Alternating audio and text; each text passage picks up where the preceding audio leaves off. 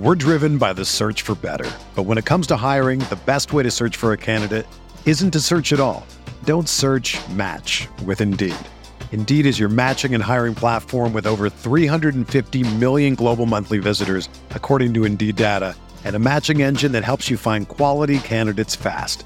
Ditch the busy work. Use Indeed for scheduling, screening, and messaging so you can connect with candidates faster. Leveraging over 140 million qualifications and preferences every day, Indeed's matching engine is constantly learning from your preferences, so the more you use Indeed, the better it gets. Join more than 3.5 million businesses worldwide that use Indeed to hire great talent fast. And listeners of this show will get a $75 sponsored job credit to get your jobs more visibility at Indeed.com/Blue Wire. Just go to Indeed.com/Blue Wire right now and support our show by saying that you heard about Indeed on this podcast. That's Indeed.com/Blue Wire. Terms and conditions apply. Need to hire? You need Indeed. Hello and welcome to the Esports Biz Show. I'm your host, Justin Jacobson. This week we'll be discussing Web3 gaming. Just as a disclaimer, nothing here is intended as legal advice, so all the information is for educational purposes only. This week's guest is Sash MacKinnon. He's the CEO and co-founder of Mino Games. The indie game development studio has released the popular games Cat Game and Dog Game, with each of them generating tens of millions in revenue in their lifetimes and with over 60 million total downloads to date. Thanks for joining us. You're welcome. Thanks for having me. My pleasure. So to start, let's talk about your past gaming experience. What was the first game you played and how'd you get involved in the video game business? Yeah, that's a great question. So I've been making and playing games since basically as early as I can remember. My first console and the first game that I really got into was Yoshi's Island.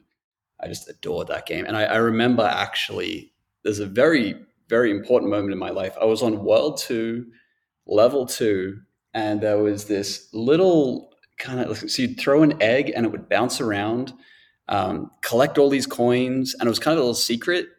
And I remember being, I think, a 6-year-old at the time, and just being like, how did they do that? And how did they make that secret? And then I remember thinking, well, how did they do any of this actually? And at first, I didn't realize programming existed, right? So at first, I thought they had drawn every single level. I was like, I have to get really good at drawing. So I went to comic book classes and I started drawing every day. And I'd draw these huge video game levels, mostly Yoshi's Island, just because I wanted to start making games. And eventually, I figured out you needed to program, and there were better ways of doing it. And so I started making games in PowerPoint and Paint. When I was 7 or something like that. And then I started programming when I was 11. I started my first game I made early in high school, probably was 12. That one was fun. It was a Flash game called Pixel Pop. And it was kind of it's a local multiplayer game of tag. And as you're getting tagged, you get bigger, but then the turns swap. So until someone gets too big and explodes, it's very tense. And that game was... That was my first proper game that I shipped, and I put it on the computers at the school at the time. And I walked into the computer lab one day, and there was 20 grade 7 kids playing it. And I was like, "What are you guys doing?" They're like, "Well, we found this awesome game. We're playing a tournament." And I think that was the first time that I'd really seen something that I'd built being played by people and they were having a ton of fun. And that just really stuck with me. And I kind of decided at that point, I'm going to do this for the rest of my life. All I'm going to do is make games. That's amazing. So having one of those watershed moments that early on. Yeah, exactly. It was really a special time. Both those memories really stood out to me. Amazing. So let's talk about Mino Games and why was it formed, and what are some of the games you're working on, and how'd you kind of transition from creating Flash games to the large projects you're working on now? Yeah, there's actually a pretty gradual transition. So when I was 8, I got Pokemon like a lot of 8-year-olds at the time, and I loved it. And so I probably spent the better part of the next decade playing Pokemon every day. I got did tournaments. I was a trading card city champion. I was really, really into it, and so that basically from that time, I was like, I want to make something like Pokemon. And the next step really was at the end of high school, I started a flash game company. And that's when I started actually making money. I'd build these flash games, sometimes in a weekend, sometimes over 6 months, and I'd sell them to like companies like Armor Games and Congregate. Probably people remember that period where there was like Fancy So, are Pants any and games that we know that Loots. you would have made? Probably not. I've never met someone who played one of my flash games. I made a platformer called Mr. Runner, which was like all about speed running. That one did pretty well. I had a game called Chaos Invaders, which was kind of like Space Invaders, but like really insane and over the top. I did like a bunch of game jams. Some of those went viral. So it was a lot of like small little projects. Nothing that I think people would remember. Amazing. So let's kind of talk about what you guys are working on now. I know recently you closed a large investment to kind of create a game. So tell us about this. And I also saw a recent article about Dimensional. So tell us what you Yeah, guys are working on now. my favorite topic. So yeah, Mino Games was started with the vision of building the next huge gaming franchise. It's no secret that we were really inspired by Pokemon. And when Miner Games was started was around the time the industry was moving towards mobile. The App Store had just opened up, in-app purchases had just opened up, and there were hundreds of millions of people starting to play games on their phone. And around the time, Nintendo said that they weren't going to touch mobile because they wanted to focus on their consoles. So Josh Buckley, my co-founder, and I, we started this company, Mino Games, and our first game was Mino Monsters, which was basically Pokemon for the iPhone before Pokemon. And the vision has always been to go beyond gaming and to build a huge franchise with toys and TV and movies and cards and merchandise, A whole IP brand. Exactly. Because that is the best business, right? Like that business is one that's perennial. If you look at Pokemon or Marvel or Yeah, they make any $1 of billion these, a year off licensing. exactly. Pokemon's made over $100 billion, 80 billion of which were licensing and merchandise. And and the thing is, they don't market anymore. Scarlet and Violet comes out, most successful Pokemon game. Their marketing was leaking the starters, So that's a very, very different business to most gaming. Most gaming, you make a game and then you have to spend tens of millions of dollars advertising it at a very small margin, Mhm. and it's a hard business. So that was the aspiration, and we didn't quite get there with Mino Monsters 1 and 2. We did well, we made tens of millions in revenue, but we didn't hit that escape velocity, that $1 billion, and because of that, we had invested a little bit into sort of the peripheral media and merchandise, but not a lot. And so then Cat Game and Dog Game were very, very similar in terms of thesis. The mobile gaming market had changed a lot over the 5 years that we'd run Mino Monsters 1 and 2. Advertising became really expensive. Things got very difficult. It's extremely competitive. And Pokemon Go had come out as well. And so we updated our thesis to be a bit more broad than Pokemon. We still wanted to make these games where you collected characters because characters are at the heart of these huge franchises, right? That's the Right. one That's why I thing that love ties them Marble all together. Snap right now. Exactly. Because, and that's the beautiful thing. It's like you fall in love with these characters and then you see them everywhere. Seeing, Marvel characters in a movie on Disney Plus and then also in a game and then in your posters and toys and stuff, that's the magic. And that's what Pokemon nailed. So yeah, we were like, well, we're still doing characters, we know that. And we're still doing a franchise where there's going to be a lot of them. And this time we're going to do cats. we'd we had done some market research, and also I just kind of had a hunch. And Crypto Kitties, right? Yeah, actually, Cat Game came out a little bit before CryptoKitties. I had a conversation with Rohan when I was raising the round. He's founder of Dapper Labs and built CryptoKitties, and we were joking, like, between him and I, we have made the most money selling cats on the internet.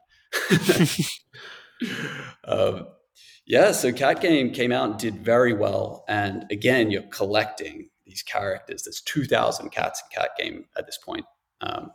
Which is a lot. And it's all hand-drawn, TV, animators. We have an art team of over 40 people at Mino Monsters right now. We take that aspect of things incredibly seriously. And it worked. We launched Cat Game into a market where there was almost nothing succeeding. We launched this new game that was unlike anything on the market. And in our first month, we generated $2 million in revenue. And it's grown consistently from then. When we launched Cat Game, we were a team of, I think, just 10 people. Now we're a team of 100. So Cat Game really formed the backbone of growth of Mino. And we ran that and grew the company for a couple of years. We launched in 2019 and then scaled up quite rapidly. And then coming full circle into crypto and dimensionals and how we got into Web3. So we saw Axie Infinity just absolutely exploding, generating a lot of buzz. And having been in the Web2 free-to-play space, you learn to pay a lot of attention to how systems and these economies are designed. And so a lot of my friends and a lot of my fellow Web2 founders were looking at this, being like, this is going to blow up, but wow, it's interesting. And so at that point, we decided this is actually going to be the next thing. Like Web3 and being able to have like meaningful ownership is going to open up, this technology is going to open up new mechanics and new business models in gaming that just no one's ever even seen. And I think even to this day, people really don't know how spectacularly it's going to change things. And it was so perfect for us, right? Like, I mean, if you think about our company's DNA, it's all about characters and content. That's how we've made our money. That's how we've grown. And now there's this technology that's opened up, which is all about characters and content. That's what the PFP crazes were. This is what Axie was. And so we're just sitting there like, oh my God, this is the opportunity that we started Mino Monsters for. Mobile gaming was actually sort of the red herring here, right? We were directionally right to take a new technology and try to launch a franchise off the back of that new technology. But we missed the boat a little bit. And also the technology wasn't like the most perfect technology for this. And now with this, we're like, okay, this is our chance to really knock it out of the park this time. So let's kind of go into that a little bit. We'll kind of break down some of the stuff we were mentioning. So kind of mentioned, Web3 and blockchain. So kind of how does it fit into the video game industry? And, how did you kind of first get involved in it? And I guess for everyone out there, what's Web2, what's Web3? Like, what are all these buzzwords that people throw around? Yeah. Okay. So maybe we'll start at the beginning. So basically, Web3 is a way for computation to happen across a lot of different computers, basically. And so it's decentralized. And it uses cryptography in order to do this. But in Web 2, for example, Cat Game, all of the computation is happening on the servers. If you play Cat Game, I can just go in and I can just delete your account if I wanted to. I could take all your coins away from you. I can change things however I want, right? And that's not very good for it's not very good for the gamer. But more importantly, it means that there's no way to really assign I wouldn't say there's no way, but it's not easy to assign financial value to the items on the server, because it's really just up to us, right?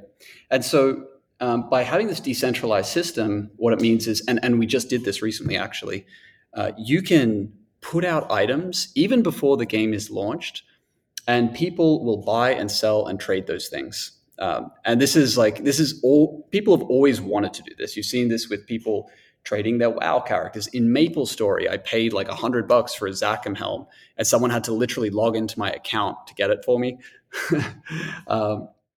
And so you see a lot of this stuff happen. Previously, there's the demand for it, but the technology just made it so it's just always hard to do and always had a bunch of asterisks and felt dodgy. So now how that integrates into gaming, I'd argue right now, it actually doesn't do it very well. I think that there's almost no Web3 games or no games that have really nailed this integration of the blockchain. And that's actually pretty normal because it's very new. If you think about what happened with mobile gaming when it first came out, like you remember those games like Doodle Jump and Fruit Ninja, like that kind of thing? Yep. Yeah, where are they today, right? Like at the beginning, people were just like, mobile, you can swipe. So let's make games about swiping. Run. Yeah, exactly. So there were all these games that were just like, oh, let's use the most primitive form of this interface, which is swiping. But then after a couple of years, it turned out that the real fun and innovation in mobile games wasn't the fact that it had a touch screen. It was that you could pick it up and play it for 5 minutes at any point. And so you got this change that happened from something like Age of Empires to something like Clash of Clans. They're conceptually very similar games. You're kind of building up an army, you're going out and attacking, you get attacked sometimes, but mechanically they're very different. And when you get this, and then you also had the in-app purchase, that was a really big thing. And so whereas with Age of Empires, you're kind of playing it for an hour maybe, and then that's it. Clash of Clans, you're kind of constantly playing for 10 years maybe. And so there was this real meaningful change that happened where we saw this complete shift in how games were designed and how games were updated, and the relationship between game developers and their communities. Totally different in mobile free-to-play to how it was previously. And so I think we're just right now with Web3 at that very, very nascent stage. The stuff that we're seeing, like Axie and some of these other ones that have come out, Top Shots, it's kind of like the swiping and the doodle jumps, right? Like the Fruit Ninja, the doodle jumps, that kind of thing. And we are going to get the Clash Royale, we'll get the Candy Crush, we'll get the Genshin Impact, but we have to actually do enough cycles and just have people figure out what these fun, interesting mechanics are. And so that's really where we're playing now with, especially with dimensionals. We're not coming in and saying we're going to build what's already been built. We're not going to try to build Axie Infinity 2.0. We're not going to try to take Mino Monsters or Cat Game and just add in a very light blockchain integration. We're trying to find those golden mechanics that will completely change gaming and find as many of those as possible and make the game as fun as possible because of those. And I think that's the real opportunity here, So I wouldn't even look to the past to describe what Web3 gaming is, because it just doesn't exist yet. We're only just starting to build it. So what kind of trends do you kind of see on the horizon? What is it going to take to kind of fix what's going on out there? What suggestions you have to, kind of hone in on this a little? Yeah. So maybe we can start by talking about what's wrong with crypto and why everyone hates it and why the NFTs is such a dirty word. And, for a long time, I was kind of actually in that camp as well. And it's not hard to be, right? Like if you were around in 2021 and you saw, it's like annoying to see people making all this money. And then kind of like when people lose all of it, you're like, well, I knew it was a scam. And that's the truth. There were a ton of NFT scams, right? It was just like an unregulated market. people were saying, hey, buy this thing for $1,000. We're making 5,000 of them, and it's going to go up in price. And pretty much all of them went to zero. There were some that didn't. Azuki didn't. Bored Apes didn't. But there were a lot that did, right? And so I think people are just kind of scarred from that. But when you deconstruct that and you think about, well, what was actually happening there? These things were just empty promises from people who had never built games or never really done anything like this. There was just like people go and just put a roadmap and be like, look, and the people that were buying into it kind of knew that. It was this maybe unspoken secret that people were just like, well, yeah, it's probably not going to go anywhere. I really love the project, though. The artwork really speaks to me. Yeah, exactly. Or they're like, I think this is going to make me money. There's a lot of speculation, right? Like a lot of people who are like, I don't really believe it, but I'm going to put money in because I think other people are going to believe it, and then I'll sell. So that happened a lot. And when you now think about games and think about like Minecraft or Fortnite or even Cat Game. I've been around close to a decade. They are engaging, in the case of Minecraft and Fortnite, like collectively over 100 million people every month. Might even be more actually. And so there are people who are already spending all their time and a lot of money on these games.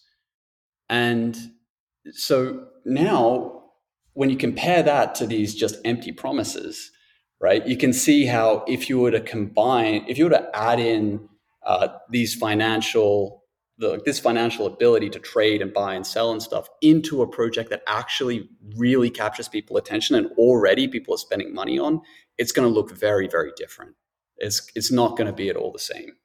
So I think that's the first thing that people just have to realize when we think about it.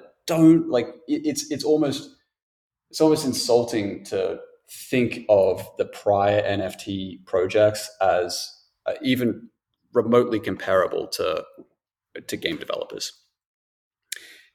And game developers, they're always the ones to come in and pioneer this stuff, right? Every time there's a new technology, the game developers are at the forefront. They're finding the fun, they're testing it, they're making it cool, they're figuring out what's going on. It's not the people who are just making empty promises. Definitely. So let's kind of talk a little about the video game development process. What have you kind of learned from it, and what kind of advice do you have for any, developer starting out there working on new projects and learning the space? Yeah, the game development process is hard. It's really, really challenging. Games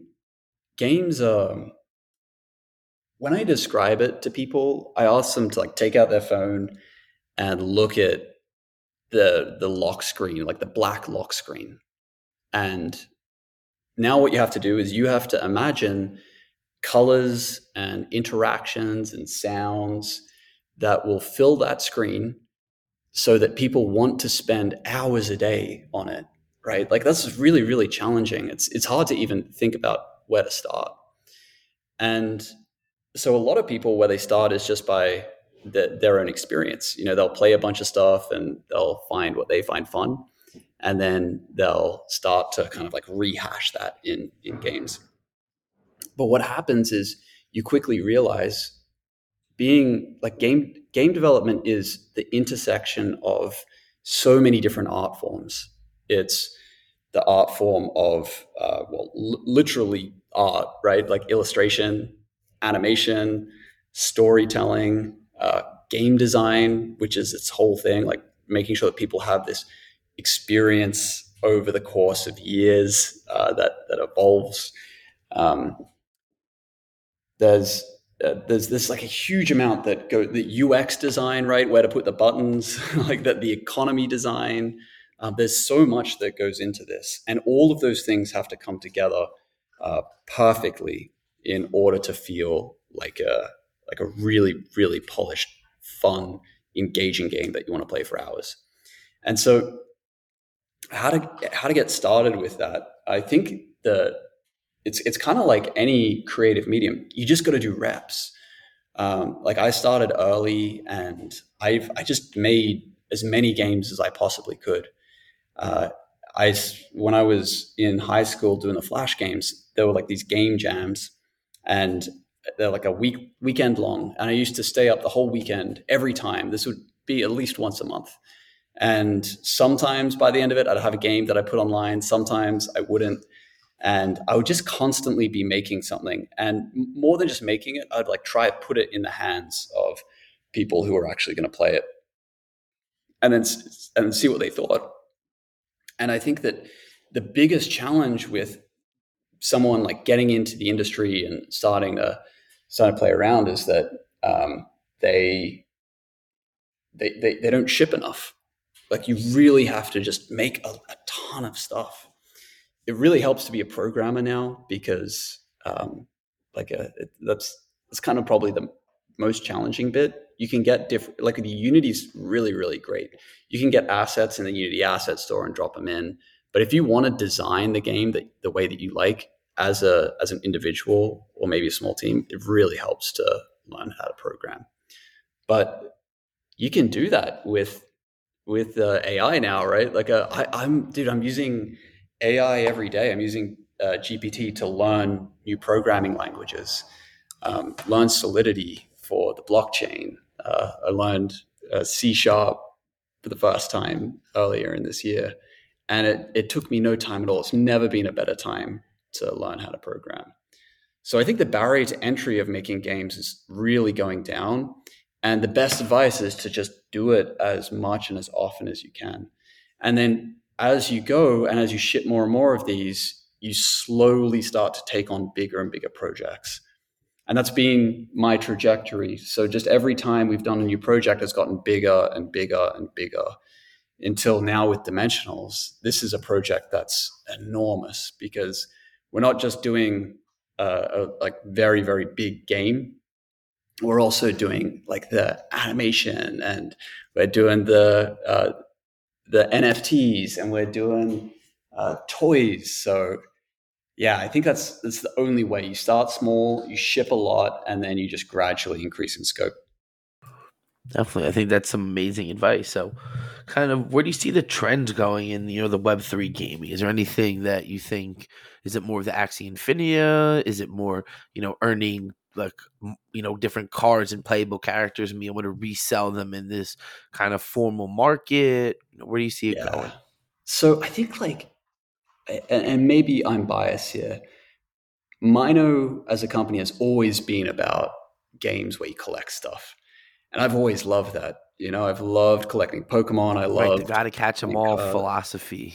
Right, exactly. And also even cards though. Like I played this game, Duel Masters, Wizards of the Coast card game, had like 5,000 cards, like so many holofoils. And I think that the real innovation with Web3 is that industry, which is a kind of a niche, like this collector industry, just got so much cooler. You go to these conventions and you see people. It's actually cool. You can go on like TikTok or YouTube, look up like Pokemon card trading up, and you just see people come in, and they go to these conventions. There's like hundreds of people, all of whom have thousands of cards. They all have the super holofoil ones. These things are worth somewhere between like $100 to like $10,000 for the rarest ones. And that experience with NFTs just got way cooler, because to trade that with Pokemon cards or any of these other cards, Magic cards, you got to go to one of these conventions, or you got to go through eBay and wait for shipping. But I could go buy one of our Genesis stones right now on OpenSea. It takes me literally 10 seconds. And not only that, but these assets actually are accruing a lot of value. And so building a game that is centered around this idea of collecting, especially collecting characters, you can do so much more cool stuff. And I think so speaking generally about the trends, we already have, and we will continue to move away from this idea that you can sit down and play a crypto game for 8 hours and earn money and earn like a salary.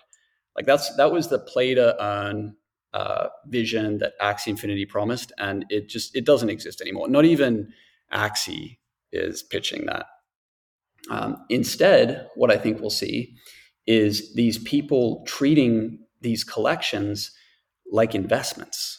And we're going to start to see some really interesting ways in which, if you are a big collector of this, you have like a lot of power in the gaming world, right? One of the biggest trends we've seen, well, there's two really, really big important trends that we've seen over the last decade. One is this emergence of guilds very strongly. This happened a lot in free to play. It was kind of started in WoW. This idea that you get together with a group of like 30 to 50 people, and together you compete against these other guilds. It's almost in every free to play game. It's even in Alliance Wars and Marvel Contest of Champions that I play. Exactly. And it's so fun. It's like that's the ultimate form of gaming, in my opinion. Teaming up with a bunch of people, building relationships, building friends, competing on a team against others. So that's one trend. And the other trend is this idea of streaming. And whereas guilds are kind of like many to many, it's like my team versus your team, streaming is one to many. And I think that what we'll see in those like really, really intense, I guess, maybe that's the right word, this like intense form of multiplayer, we're going to start to see a new category of gamer, which is the investor. These people will be folks who can essentially fund these guilds or fund these streamers because they have this collection of NFTs, and the collection of NFTs is generating assets. Like if I have my collection of dimensionals, it's going to start to generate meaningful in-game items that I can distribute, right? But I have to have the collection, and that's the hard bit. And so we'll start to see these incredible games where like you can come in as effectively an investor, you can buy up meaningful portions of the collection, but in a specific way to almost like build a deck. And then from that collection, I'm going to start to accrue essentially these spawned assets just because I have the collection. Like Zed's Run, kind of. Yeah, a little bit. It's going to be crazier than that. This is an innovation that you could only do on chain and you can't do off chain, because so with our Genesis Stone collection, which is out now, and maybe I'll just spend a second talking about dimensionals and what dimensionals is. Yeah, definitely. I'd love to hear more about this so everyone out there can check it out and learn more. Yeah, exactly. And I think people will kind of understand why this is something that really is special because of Web3. So our first game, Minor Monsters, you collect monsters. Cat game, you collect cats. Dimensionals, you collect heroes. This thing is kind of like Marvel meets Pokemon in some way. So it's a set in a universe that's got hundreds of different dimensions. And throughout all those dimensions, there are these ancient relics, these Genesis stones that have been scattered. And they were like scattered, they were created and scattered billions of years ago. No one knows who did it or who created them. But what's happened is, as civilization has formed in each of these dimensions, people have started to find these stones. And when they touch the stone, when they activate it, they turn into a dimensional. So they gain these like really cool superpowers, and they're able to travel between dimensions. And then all the dimensionals, as they become dimensionals, they get sucked into Dimension Zero, which is like the home of all the dimensionals and the home of the dimensional army. And so you're collecting all of these dimensionals to build out the full dimensionals army.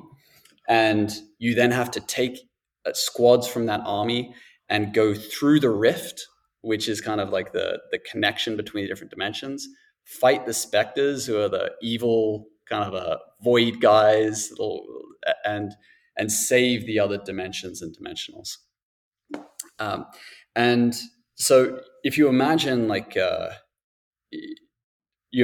just, and I wish I could show you on the podcast. People have to go and check it out. But we have, for example, the shadow dimension. We've got this really cool sort of ghost raven with telekinesis powers called Shade Strike.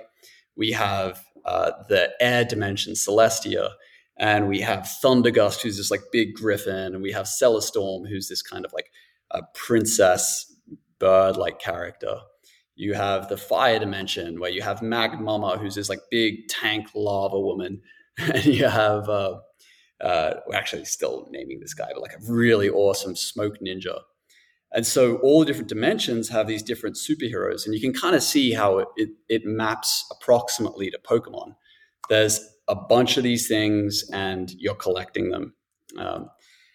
So that kind of sets the path for what Dimensionals is. It's going to be a cross-platform game. You'll be able to play the game without even ever hearing about NFTs if you don't want to. We really don't force it on people. But as you get really deep into it, and we get to the point what we were talking about before, you're going to start to realize, okay, actually, it pays to have these things. Like, this is really cool and really valuable. So, yeah, that's Dimensionals. So how do you go about kind of marketing? Is it going to be like, doing influencer driven stuff, or just more, NFT crypto people, Web3? Like, where do you kind of see as like, demographic and user base? Yeah. So I'm going to rewind for one second, because this will really help explain the marketing piece of this. So all we've done so far, we haven't made that many announcements. All we've done so far is we've shipped this NFT called Genesis Dimensional Stone. And this is, as part of the lore, this is like one of those 1,000 stones that got distributed throughout the multiverse.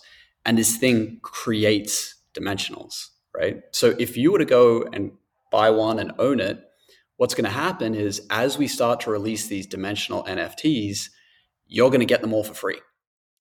Right now, these things are trading for around $3,000, somewhere around 2 ETH they've been trading.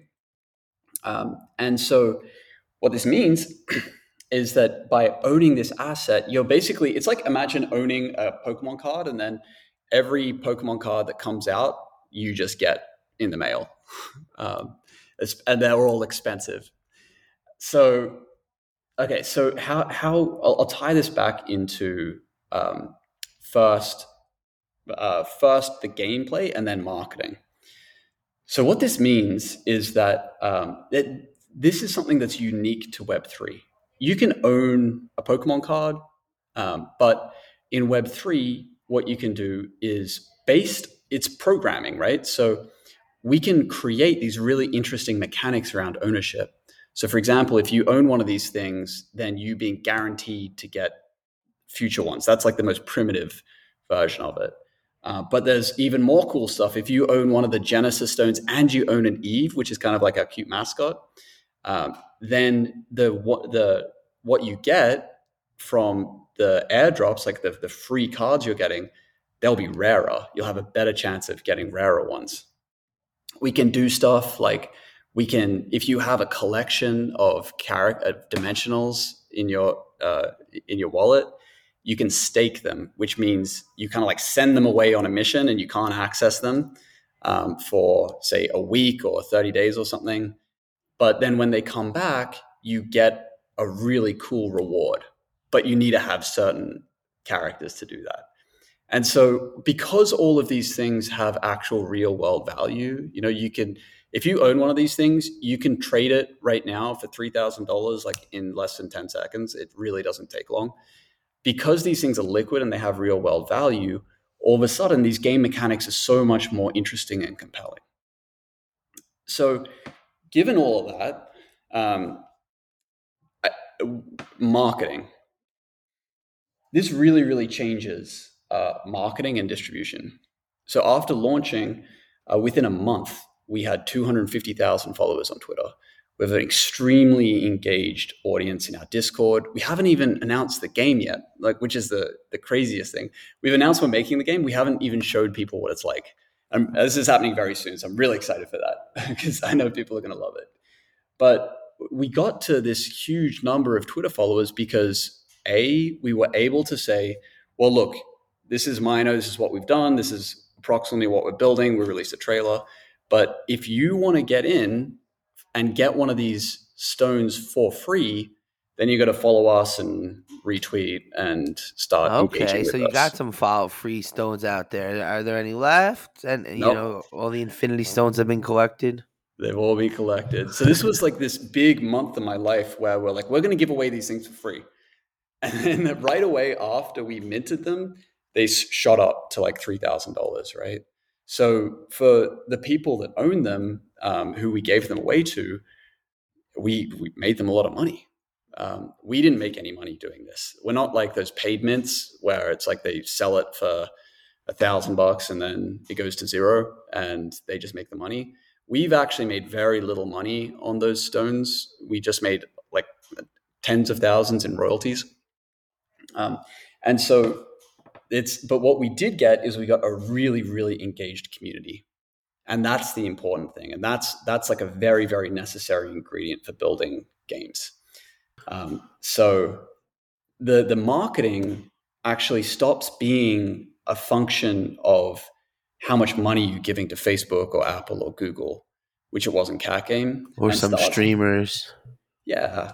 Well, actually, streamers don't even get that much, man. Like streamers, that's a hard life. I think actually that is the opportunity. I think I think that what Web3 is going to do is, one, it will mean that instead of paying Facebook or Apple or Google to find a user, you'll find them just by announcing yourself and saying, we're going to give away some of these, some of our items.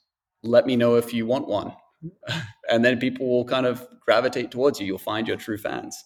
And then secondly, I think the downstream effect is that what Web3 is really good at is cutting out the middleman, because, all in-app purchases are taxed by Apple. All user acquisition goes through Apple or Google or Facebook or one of these networks. Web3, it's all decentralized. So I can give away items to people without anyone else having anything to do with it, in exchange for them following me on Twitter. And then I have a direct relationship with them. And same is true for streamers, because we're dealing with financial assets now, right? And you can kind of do anything with them because it's programmatic. There is a huge opportunity to completely reshape the streaming industry. And I know streamers right now are like kind of hesitant around NFTs. I think that's going to change, but you're starting to see some, like for example, Dr. Disrespect launching Dead Drop, which has NFTs in it. We're going to see this adoption. And when that happens, streamers are going to be loaded. It's going to be like the best job of all time, because these guys will be able to play the game, have a huge presence in the game, own the assets, and you can kind of directly do royalties and all. So they're like investors and rev share. And that I think is something no one's talking about. But man, if you're like 10 years old right now, it's probably becoming Right. a So the successful next streamer would generation, be I'm going to be awesome. doing a lot of blockchain games. Is that what you're saying? I think all games will be blockchain games. I don't think it's going to be like it's not really like mobile versus console, right? Because the difference is mobile versus console versus PC games. You can't really do both of them at once, right? Like you kind of either have to be playing a mobile game or on your console. But all three of those could have a blockchain backend. And so it's not really like you wouldn't be playing a blockchain game. You'd just be playing a game. But you would be, through the act of playing, earning and owning these assets that you can go and sell and trade and do cool other stuff with to get more of them.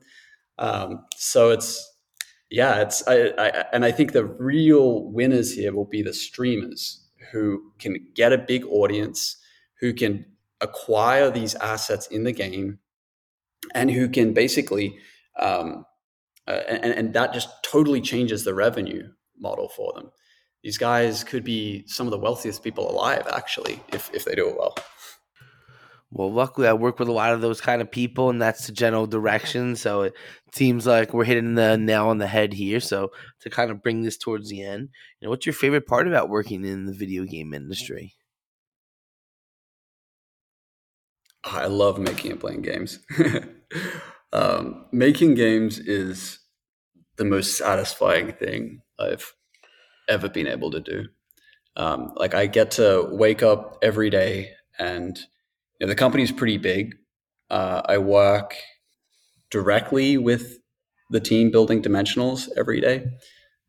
Especially the game team. I'm very, very involved there. And I basically just get to wake up, and the team records these Loom videos, and they show me their progress every day, and I just get to see this thing come to life. This like collective imagination of the team, just coming to life, and it's so cool. It's like you're building a whole other world. And so when I was 8 and playing Pokemon, I had this awesome experience of like, wow, I could just like go to sleep. I'd not even go to sleep. I could just like daydream Pokemon, and it was better than reality. It was better than school. I could like play the games, watch the show, I enter this universe. And that kind of wore off a bit as an adult. I think for a lot of people it does. Like the magic of being a kid and playing games dies a little bit. But making it has brought it entirely back. I'm probably more immersed than I was when I was 8 playing Pokemon. It's just so fun, man. It's such a awesome experience. I wouldn't trade it for anything. Amazing. So this was so great. We're really excited about what you guys are working on. So where can everyone, learn about the games? When is, the new title coming out? Give everyone, some information. Yeah. So the best way to learn everything is go follow me on Twitter, which is Sasha MacKinnon, and also Dimensionals, which is at Dimensionals RPG. You can go to dimensionals.com. The website's getting an upgrade as we speak, and we're starting to release more and more information. And the games, we're actually doing a kind of interesting rollout of the game. We're going to be doing a handful of these like small alpha events leading up to the full release. So we're gearing up right now, man. It's going to happen soon, and it's going to be really, really fun. Awesome. So everyone make sure to check it out. Definitely sounds like you want to get in on the beginning of this and see where it all goes. And thanks everybody again for tuning in, and make sure to follow me on Twitter, Justin J ESQ, and check Apple Podcasts for all our past episodes.